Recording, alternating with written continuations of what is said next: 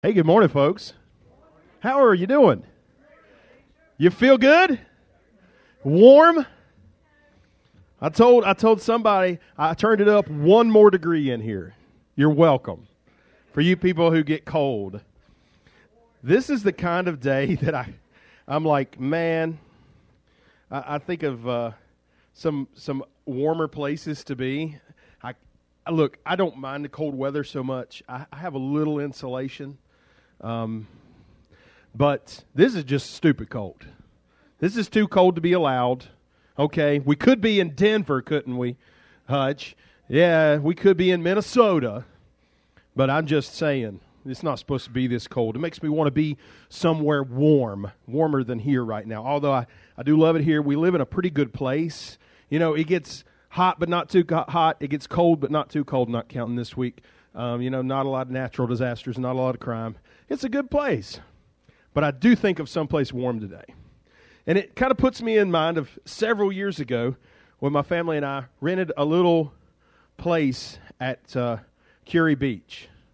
Okay? Some of you, when they're supposed to be a real nice place. We were there for like an hour. Let me explain what that's about. So we rented this little place off of a website.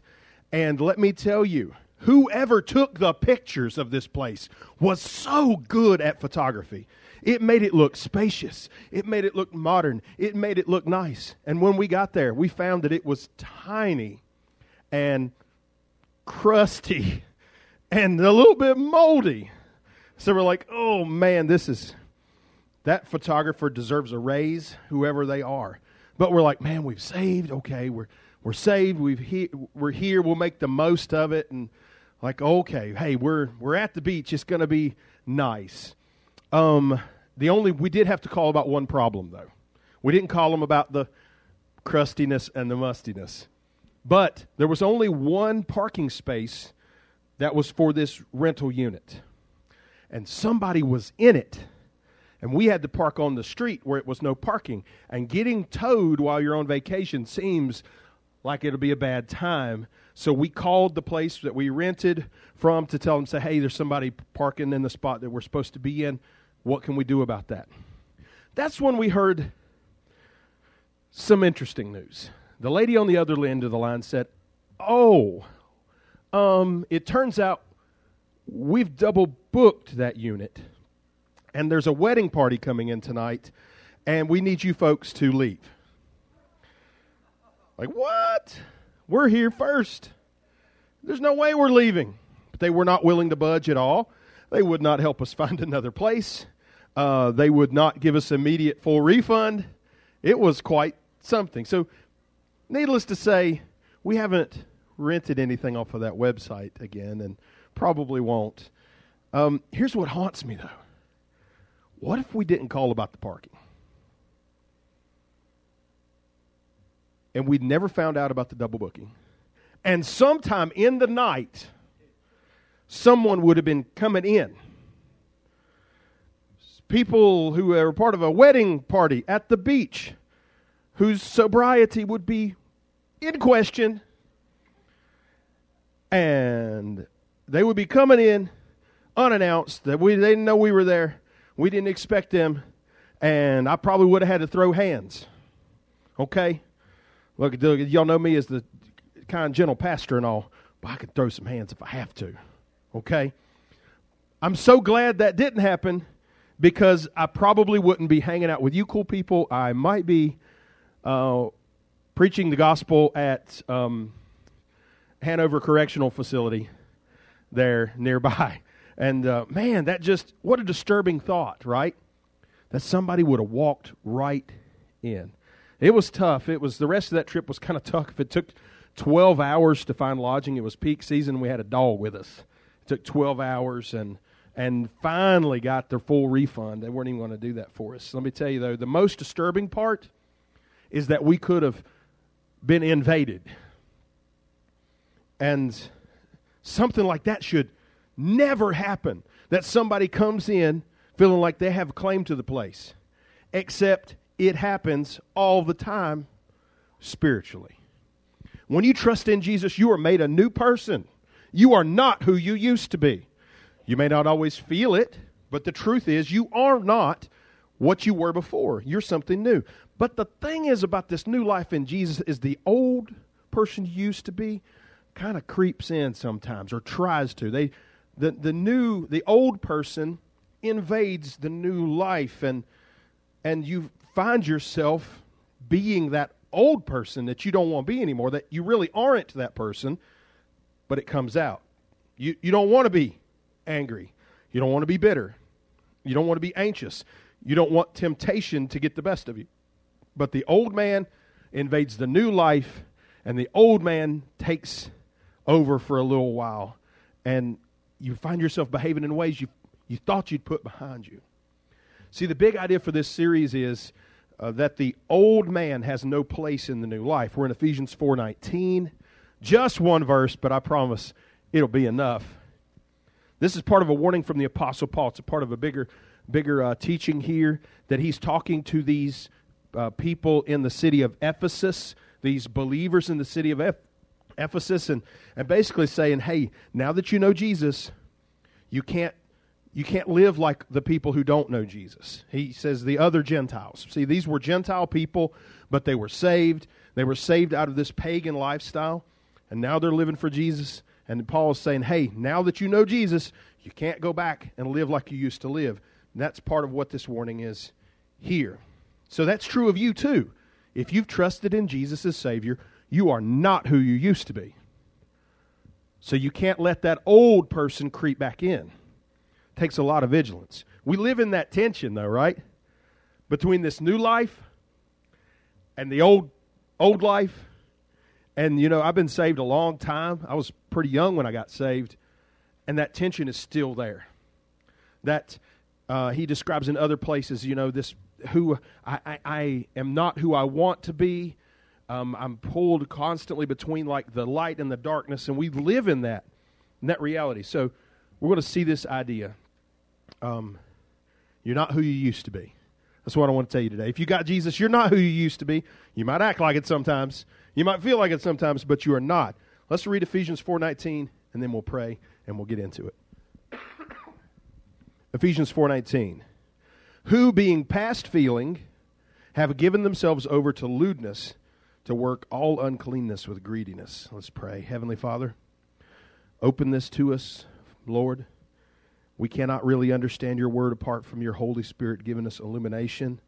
We want to study this not just as a student, but as people who are seeking the deep truths of it. So I pray you will make that possible now. In Jesus' name, amen. Once again, this is part of an extended teaching. He's saying, don't be like the other Gentiles. Which is to say, don't be like you used to be before you knew Jesus. And he gives kind of a list here, and he gets down to this point, and he says, don't be like this. Don't be the ones who are past feeling and lewd and unclean and greedy. So let's get to that first one. Past feeling. Unable to feel. We do not like to experience pain. Pain is a deterrent for us. But pain is powerful. Pain is our signal to stop doing what we're doing before we experience some real damage. If you pick up something hot, the pain that you feel makes you drop the thing. What if you didn't drop? What if you couldn't feel the pain? You'd continue to hold on to it, and you'd get some deep burns. You get some real tissue damage. There are some people who have some conditions in this world who can't feel pain, and they end up getting hurt really badly. So this isn't just about physical pain either. When you make bad decisions in your personal life, you're going to feel some pain. Amen. Yeah. And hopefully, the pain that you feel from those bad decisions will help you make better decisions. If we learn from the pain, then we stop doing what we're doing and we don't destroy the good things in our lives. Now, here's something that the culture around us will not tell us. Sin is destructive. Sin is always, always destructive in the end.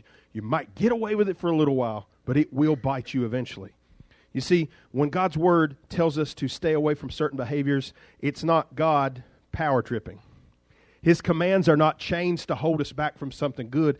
It's guardrails so we don't fly off the cliff. He loves us and He does not want us to destroy ourselves. But sin will destroy us. And this has something to do with it. The Apostle Paul talks about people who are past feeling, which means they're desensitized to sin and the pain that sin causes. And instead of stopping, they keep on going with the sin. And the end of it is destruction. Now, okay, this can happen to anybody. Let's try to put it into context here. Suppose you got a kid who lies to his parents. That's bad. You shouldn't lie to your parents.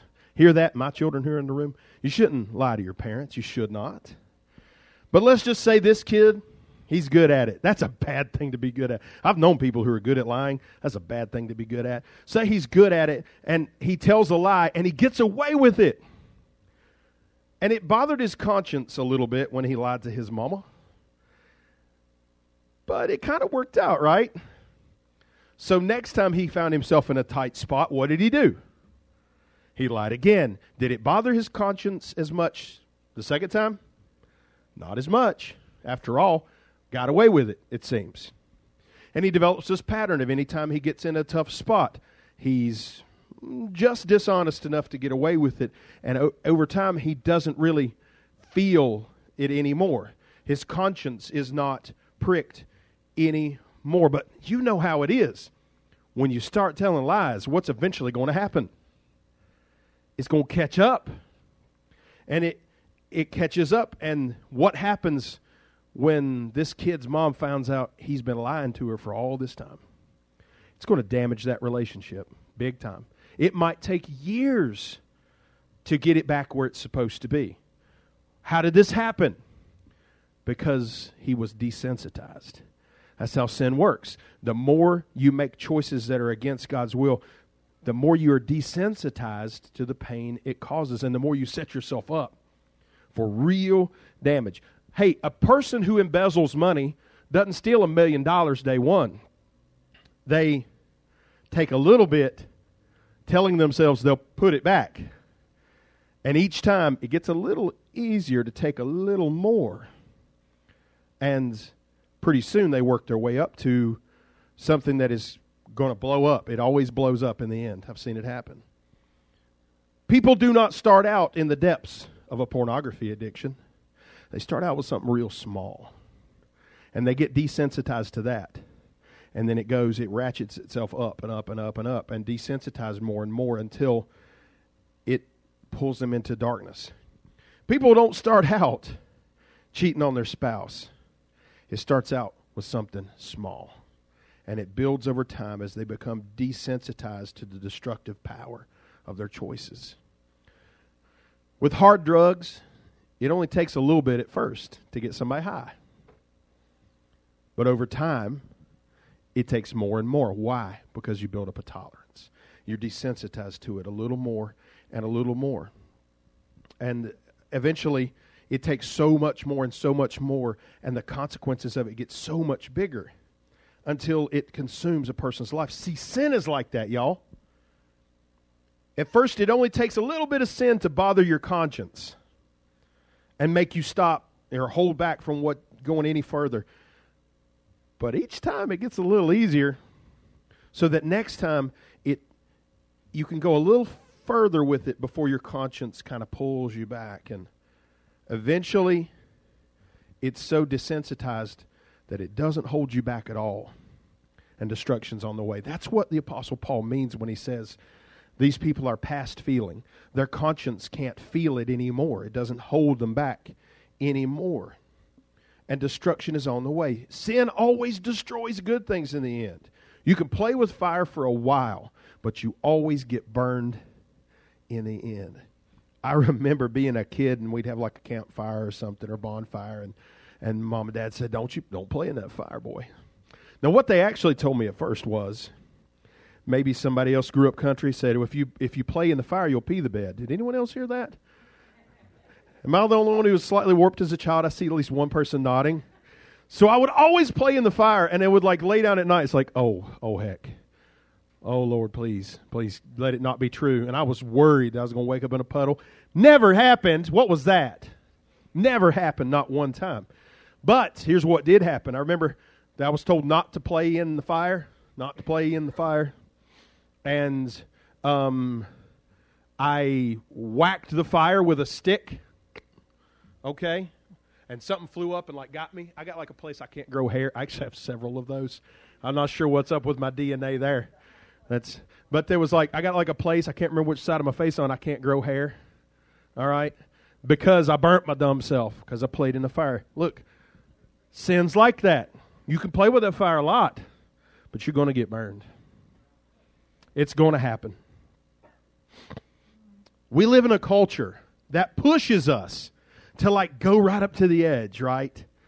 And then when we fall over the edge, mocks us for falling over it. The Apostle Paul is reminding us we can't be like the culture around us. We can't be like the world around us. If we can choose sin without it bothering our conscience, that's a terrible thing. It should bother your conscience. It puts you on a path to destruction. Every time you choose something that's outside of God's will for you, it should break your heart a little bit and make you want to come back and make it right. If it doesn't, listen, folks, I'm telling you right now, if you can choose to do wrong and it doesn't bother your conscience, one of two things is true. One, better make sure you actually know the Lord. And I don't mean that in any ugly way, but I'm being serious. You want to make sure that, hey, make sure I know the Lord, because it should prick your conscience. Or possibly number two, that you do know the Lord, but you've let your feelings, your sensitivity to sin kind of get calloused. And that's got to be fixed too. You have been called to something so much bigger. You are not who you used to be. Don't be that person. That's not you. That's not you anymore. Maybe it was. Maybe it used to be you, but it's not you anymore. Don't let yourself get desensitized to sin. Okay, the next part of this verse, who being past feeling have given themselves over to lewdness. Lewdness is not a word that we use a lot. In some translations it says lasciviousness, and that's probably not one that's going to come up in conversation either. But it means to be controlled by excessive desire. It comes as a result of our conscience being dulled. Most of the time this gets applied to sexual lust, but it can apply to anything that controls a person like that. We live in a culture that preaches indulgence in desires, that downplays appropriate boundaries, downplays limits. We have whole industries that are based on the exploitation of people, of the objectification of people. That's a word we don't use much either, but it's like instead of seeing a person as a person, you look at them as an object. And it's a lot easier, when you've objectified somebody, it's a lot easier to experience lust or some sort of other form of disrespect or disrespect of boundaries. We have a whole society where children are exploited, and it's perpetrated all the way to the top. I mean, recently we saw a list come out of very famous and powerful people who were part of this huge child exploitation, and it's not got that much airplay, which tells you something, that there's more people involved than you know, and it goes all the way to the very top, and very powerful people in our culture are happy enough to exploit children, to objectify children. And that makes us sick, and that grosses us out, and we think, how can anyone possibly do that? But this can be just as real with us in our lives right here and right now. In homes, in workplaces, even in church environments, if we are not careful, we will not respect appropriate boundaries. There can be inappropriate comments, objectifying jokes, unwelcome touch, and a lot more. These are things that Jesus followers just don't do. We're not going to do that. We cannot be like the lost world around us. God never looks, I love this about our God. You know, there's getting close to 8 billion people on this planet, and you're one of them, but He does not see you as a number. We would look at an anthill, and we would see a bunch of ants. We would not understand them to be a bunch of individuals. We just say, oh, there's a bunch of ants. God is so much further above us than we are above the ants. And yet He looks at us and He sees each individual heart and He knows every single moment. God would never objectify you. You should never objectify others. That's the old life. You're not who you used to be. The world is disrespectful. The world does not respect appropriate boundaries. But we ain't going to be like that. We're going to be different. All right, we got another phrase here. Being past feeling, giving themselves over to lewdness. To work all uncleanness. In the Bible, uncleanness is hardly ever used in a literal sense to refer to something that's like got dirt on it or grime on it. It always refers to a spiritual state, at least all the ones that I'm familiar with. In the Old Testament, an unclean person was somebody who had not gone through the cleansing that was required to go into the temple. And people who refused to take the time to get before God and cleanse themselves couldn't participate. So, I do want to make it clear. You are not made clean today by some kind of ritual. That's not how this works. Today, when a person calls on Jesus for salvation, they are made clean. And there is a sense in which you can never be unclean again. You can never get unsaved. I realize there are people who love God who see that point a little differently, and I'd love to have those conversations to say why I believe that you cannot undo salvation. Love to have that conversation. But here is the thing. You cannot undo salvation. But you can do things that put distance between you and God. You can make a mess of your life that you got to come and make right. It's just, if you walk through the mud in your brand new shoes, do your shoes disappear? No, not unless you're in like a deep mud hole and they like pop off. But normally, you just walk through like a normal mud puddle. You get your shoes muddy, your shoes don't disappear. But what do you got to do with those shoes? You got to clean them up. When a saved person sins, it does not take salvation away. But you got to stop and say, God, I don't want to be like that. That's not who I am anymore. Please forgive me. And make things right between you and God. See, before we know Jesus as a Savior, we're in that unclean state. It's like born in a mud puddle, all right? You're born standing in the mud, spiritually speaking. But we can't stay there. Jesus makes us new. Jesus makes us clean. But even true believers can end up in the mud if they're not careful. Remember the story of the prodigal son? I love that so much. At what point did he stop being the son of the father? Never. He was always his father's son. At what point did the father write him off and say, this is not my son anymore? Never happened. Yet this young man got so far away from his father. He made such a wreck of his life that he found himself in the hog pen, looking at the hog slop, thinking that might be all right to eat. It's pretty gross. But that's where he had gotten himself. And when he came to his senses and he ran back to his father, did his father treat him as a hired servant? Did his father treat him as second class? Did his father say, okay, you can come back, but you're not my son, you just have to be a servant? Did the father do that? The father cleaned him up. The father put new robes on him. The father put a ring on him. The father threw a party. If you're a Christian person, if you have been saved, you probably think you'll never end up in the hog pen. I don't want to break your heart or anything, but you're going to end up in the mud sometimes. If you're following Jesus with all your heart, and you're trying, and you're still going to have some times where you step in that mud hole. You do something, you say something that should not have been done, or you neglect to do or say something, and you end up in that mud hole.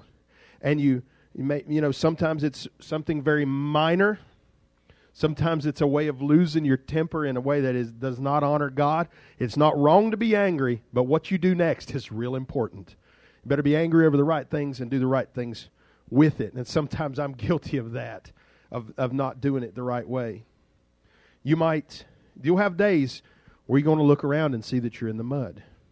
when you've been harsh or unfair or cruel or bitter or unforgiving, when you have not had love or compassion, when you've been dishonest, when you've been unfaithful, when you've filled your eyes or your mind with unwholesome things, when you've used your body in a sinful way, these things are going to happen. We want to avoid them all we can, but you're going to have moments where you look around and I'll be doggone if you're not in the mud hole. So what next? What next? Get out. That's not who you are. You're not who you used to be. You might end up in the mud with the pigs, but you're not a pig. You're a child. Look, if you let yourself be influenced by the ways of the world, you're probably going to end up there a little faster, but that doesn't mean God has not given up on you. God has given up on you. If there's uncleanness, if you look around and say, whoa, wait a minute, this is not who I'm supposed to be, stop right there and seek the Father and watch what He'll do. He'll clean you up. He'll put a new robe on you. He'll put a ring on you. He'll throw a party. That's who He is. It's not who we are that's so important. It's who He is. His love and His goodness. When you trust in Jesus, you are not who you used to be. And you don't have to stay in the mud. One more here. The end talks about greediness. Okay, that one almost seems not to fit because in our culture, greed is like such a big part of everything that our culture is very much based on, I'm going to get all that I can before somebody else gets it. Greed is bigger than just money. It's even bigger than stuff. It's an unhealthy focus on self. And it's an inability to see the needs of others. Look, our culture is so interesting. Our culture tells us a lot of that if we're feeling down in our problems, we're having problems, what we really need to do is just stop and focus on ourselves. And treat ourselves and focus on our needs. As you look around our nation and our world, do you really think the problem with society is that people aren't self-centered enough? Am I missing something? It's like, that's exactly what it is. We're not self-centered enough. Come on. Look, I know the world is hard. The economy is a little iffy. Inflation is absolutely ridiculous. When the world feels unstable, it is our nature to turn inward. We assume that we better get all we can before somebody else gets it first. And from an earthly perspective, that makes sense. That's the way of the world. Get all you can. But it forgets an important truth. If you belong to the Lord. And the truth is this. You don't have to grab it. You don't have to take it. You don't have to hoard it. Because you have a heavenly Father who will provide. You don't have to be selfish. You don't have to be greedy. Your heavenly Father knows what you have need of before you even ask it. He's just waiting for you to ask. We don't have to be greedy or self-centered. We don't have to seize things. We don't have to hoard things. That's the way of the lost world. But that's not us. You're not who you used to be. Self-centered living is something we leave behind. The old man has no place in the new life. But boy, the old man sure seems to show up, doesn't he? How about one more story? Somebody said they like my stories. I don't know. Well, like it or not, you're about to get one. And the star of the story is you. Okay, this is a story about you. I want you to imagine that you have an old friend that showed up at your doorstep. You hadn't seen this friend in a long time, and you say, hey, man, how are you? How are you doing? And they say, well, life's been hard lately. I don't have a place to stay. Can I crash with you just like a few days? And you hesitate because you remember this person, and you used to hang out with them a lot back before you started making better decisions. And you remember this old friend could be a lot of fun sometimes, but they usually left a big mess behind wherever they went. But they sound really sincere, like, oh my goodness, they don't have a place to stay. It's just temporary, right? So you say, yeah, man, you can crash on my couch. So that night, you and your friend, you stay up way late laughing about the old days and all the fun stuff y'all used to do, and it seems like they haven't changed much. And you stay up so late that when you get up for work in the morning, you're really tired, but you know how it is. You got to go on to work, so you go out the door and you kind of tiptoe through the living room because your friend is sleeping on the couch and you don't want to wake them up. You work all day, you drag back home, and when you go inside, you don't see your friend. But you see the mess they left. Man, there's soda cans everywhere. There's half-eaten plates of food. It's almost like you got a bunch of teenagers in your house or something. Completely, I don't know why that popped in my head. It's unrelated. Just, they have left a mess, and that is definitely a ketchup stain on your favorite chair. So you're just gathering it all up. You're starting to clean it. You're starting to scrub the ketchup out of your chair, and you hear something upstairs, and you're like, wait a minute, did I leave the TV on or something? And you go upstairs to investigate, and there's your friend in your room. They're in your bed, looking all comfy. And they are snuggled up, watching Jerry Springer, eating. They're finishing off a box of some of those Nature Valley granola bars. You know which one I'm talking about? The ones that just explode when you bite them, and there's crumbs all in your bed, and you can just feel it, and your skin is crawling. And that's, oh my gosh, I'll never get the crumbs out of my bed. And you just cringe. And your friend says, hey, you're home, and rips into a bag of Mesquite barbecue chips. I hope you don't mind, buddy. The couch was making my sciatica flare up, and I knew you wouldn't mind. You're a great pal, so I'd lay down in your bed. I hope you're cool with that. And you just glare at them as they wipe their chip grease fingers onto your white Egyptian cotton sheets that you paid so much for. They don't seem bothered at all. They smile at you and said, hey, buddy, could you order us a pizza? You know how I like it. And I don't have any cash on me right now, but we're good friends. So can you just spot me? Now, you recall now that this particular person never seemed to pay their own way back in the day. Truth be told, they probably owe you tens of thousands of dollars for money you spent on them or money they talked you into spending on stupid things. But you're like, he's here. Okay, it's just one more day. He's gone tomorrow. And you order the pizza. Anchovies and olives. That's the kind of pizza they like. You don't like it, so you don't eat any of the pizza.